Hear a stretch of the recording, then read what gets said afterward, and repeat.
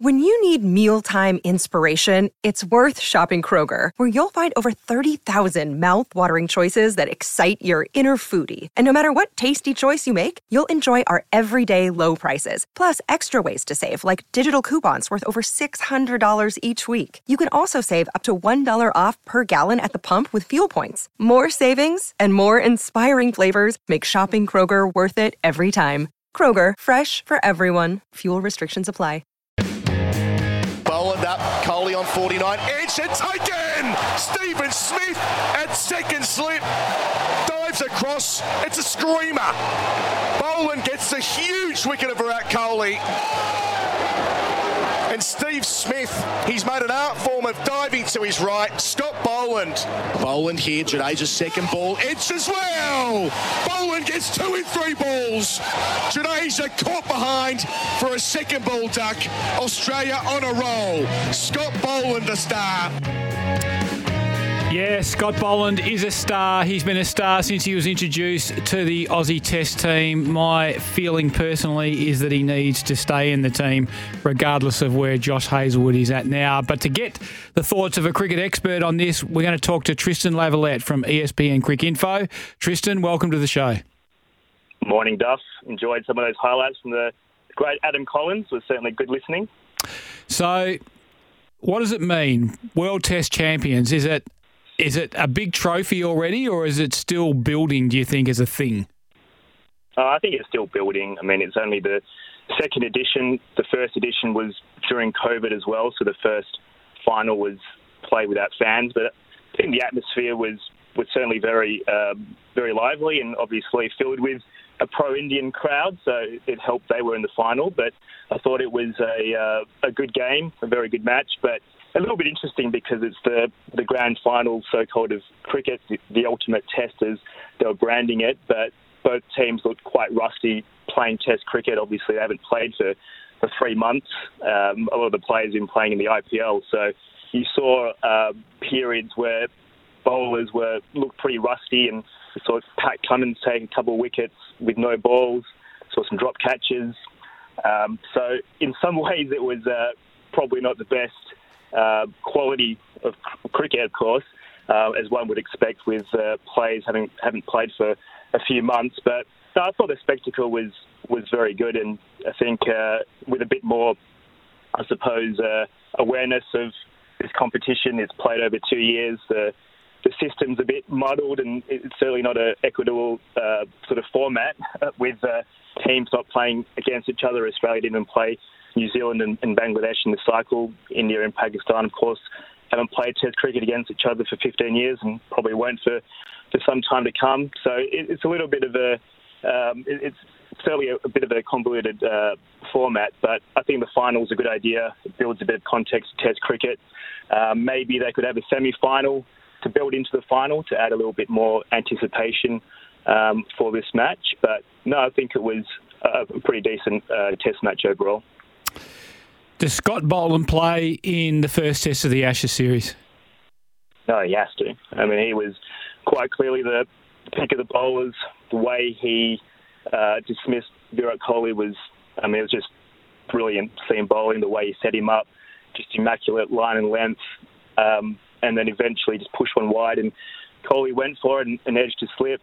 Kohli had been playing really well. I mean, the night before, it was sort of the Kohli of old. He had played so well that gave India a bit of a sniff heading into the fifth day, and you thought that maybe if he could sort of score 100 and take them deep, that perhaps there were a chance. But once Scott Boland removed him, and then he got Jadeja just two balls later, that was the game. And that's what Scott Boland does. He's so consistent, doesn't concede many runs, builds up the pressure, and then he goes bang, bang, can take a couple of wickets in one over. He's done that repeatedly so far in his Test career. So he was quite clearly the pick of the bowlers, the best bowler of the Test match. And I mean, the debate now will be whether Australia stick with this lineup or if Josh Hazlewood seems like he's going to be available, whether they drop Mitchell Starc, who was pretty wayward for most of the match. But my sense is they'll stick with this lineup.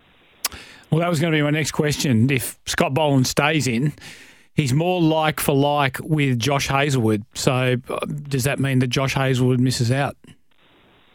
I think so. I think Mitchell Starc, while he was pretty out of sync, especially in that first innings. He is a wicket-taking bowler, and we saw that when he removed Kohli in the first innings with an absolute gem of a delivery, one that bounced up and caught Kohli by surprise, and he edged his slip. So Starc, while he can leak runs, he can take wickets, and he bowled a bit better yesterday. He picked up a couple of late wickets, might have helped his confidence, and as I mentioned earlier, haven't played much cricket for a while, so there was probably some rust there. But I think he's a bowler that England's going to go after. Of course, they're playing this Bazball, highly aggressive style of batting, and I think they're going to target Mitchell Starc out of all the bowlers, which can obviously get him into the game, and he might take wickets as a result. So I think they're going to back him in. He only played actually one test in the 2019 Ashes in the UK, but I think they'll start with him, and I guess will just depend on how he goes in this first test, which is shaped as a really pivotal sort of start to the series. And but I think Australia will stick with this formula. Travis Head, is he the most improved player in Australian cricket? Yeah, he is. I mean, just what he's done the last 18 months and really backed his ultra-aggressive style of batting has been just really impressive, and he's added something to this Australian middle order, which previously was a little bit frail at the sort of 5-6 position. He's, in some ways, he might be the sort of inspiration for Bazball, actually, because he peeled off a couple of counter-attacking hundreds in the last Ashes series in Brisbane and Hobart in tough conditions with Australia under pressure. And Ben Stokes was watching that pretty closely, and he said publicly that he sort of locked that away. And once England appointed Brendan McCullum as coach, they've decided to go this Bazball style, and that English fans might have to brace themselves because Travis Head might out Bazball. That was the innings that set the test up, wasn't it, really? We were sent into bat on day one. The wicket was doing a bit. The ball was doing a lot through the air. And when Travis Head just took them on and took the game away from them, I don't think India, from that point on, felt like they were even close to being in ascendancy from any point on from there in the match. Yeah, if you win the toss and elect to bowl, you pretty much want to bowl out the team on day one, and Pat Cummins said himself he would have bowled, so you can't really criticise Rohit Sharma's decision. And India looked pretty, in a pretty decent position early on day one. Australia were about 3 for 75, and Head comes in, and that's what he does. He just changes the momentum pretty quickly. All of a sudden he's hit a few boundaries. He's sort of 20-30, and Australia sort of dug themselves out of a position of difficulty, and he combined brilliantly with Steve Smith, exactly what Australia, sort of perfect partnership where Head plays aggressive, Smith sort of just sticks in and plays more of the supporting act, and that partnership really set Australia up. And from that position, when they score, have a first innings of 450 plus, that's a pretty, that's going to win most test matches. And from there on, India were on the back foot, and Australia pretty much dominated the test match and deserved the win. Is our opening batting combination a concern going into the first test? Usman Khawaja looked so good in India, but he looked a bit anchored and flat-footed in this one. And you and I have shared conversations about David Warner and his spot in the team over the last 6 months or so.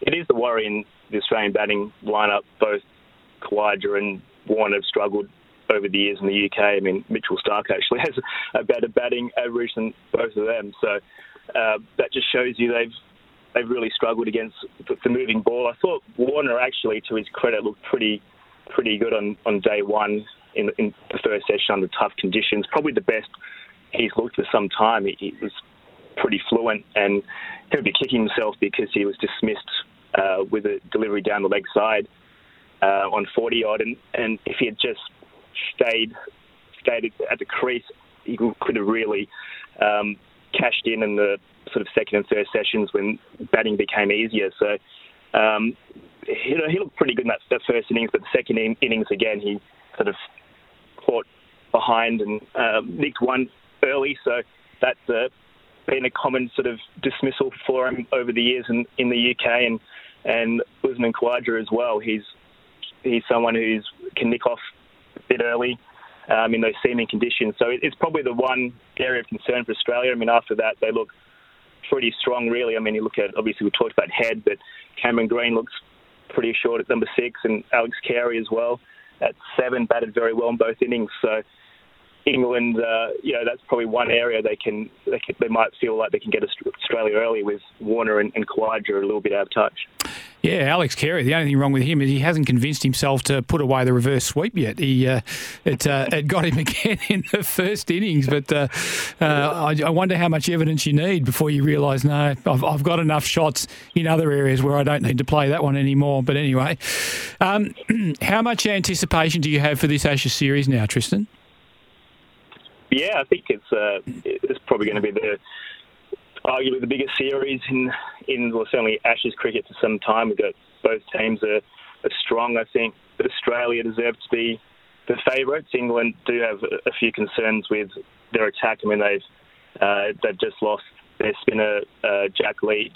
He's out for the series, and that's a massive blow for them because he's maybe not the most, certainly not a star spin bowler, but he sort of anchors that attack in terms of he can really bowl a lot of overs, he holds up an end, and he can pick up the odd important wicket. His role is a little bit similar to Ashley Giles in the classic 2005 Ashes series, where he just held up an end and England's star quicks from the other end did most of the damage. So that's a pretty big blow for England, and there's still a bit of injury concern over James Anderson and Ollie Robinson, who might be their best quick. And they've already lost Jofra Archer, who's their most fiery quick, and we remember him from the 2019 Ashes and the kind of hostile bowling he was delivering to Steve Smith. So England's got a few more concerns than Australia, who are very stable right now. And, I mean, they've got a dilemma in terms of who they play, Hazelwood, Stark or Boland, and that's a very nice sort of quandary to be in. One more before I let you go. Who starts favourite in the Ashes? I think Australia, just as I mentioned, just the stability, and obviously this was a nice, we won't call it a glorified warm-up, but it was a nice sort of tune-up ahead of the Ashes, and there was a little bit of rust there, but I think it was a pretty complete performance. And if Australia can win the Ashes, I think this team gets a little bit closer to maybe being recognised as perhaps a great team. I don't think it's an all-time Australian team, but it's certainly probably the best Australian team we've had in the last 15 years. It's been a very up and down period in Test cricket for Australia since that golden era, but I think this team right now seems very settled, and they don't have many holes. So I think Australia should win. I think England will have their moments, and it'll be a bit of a series of momentum swings, but I'm tipping Australia 3-2.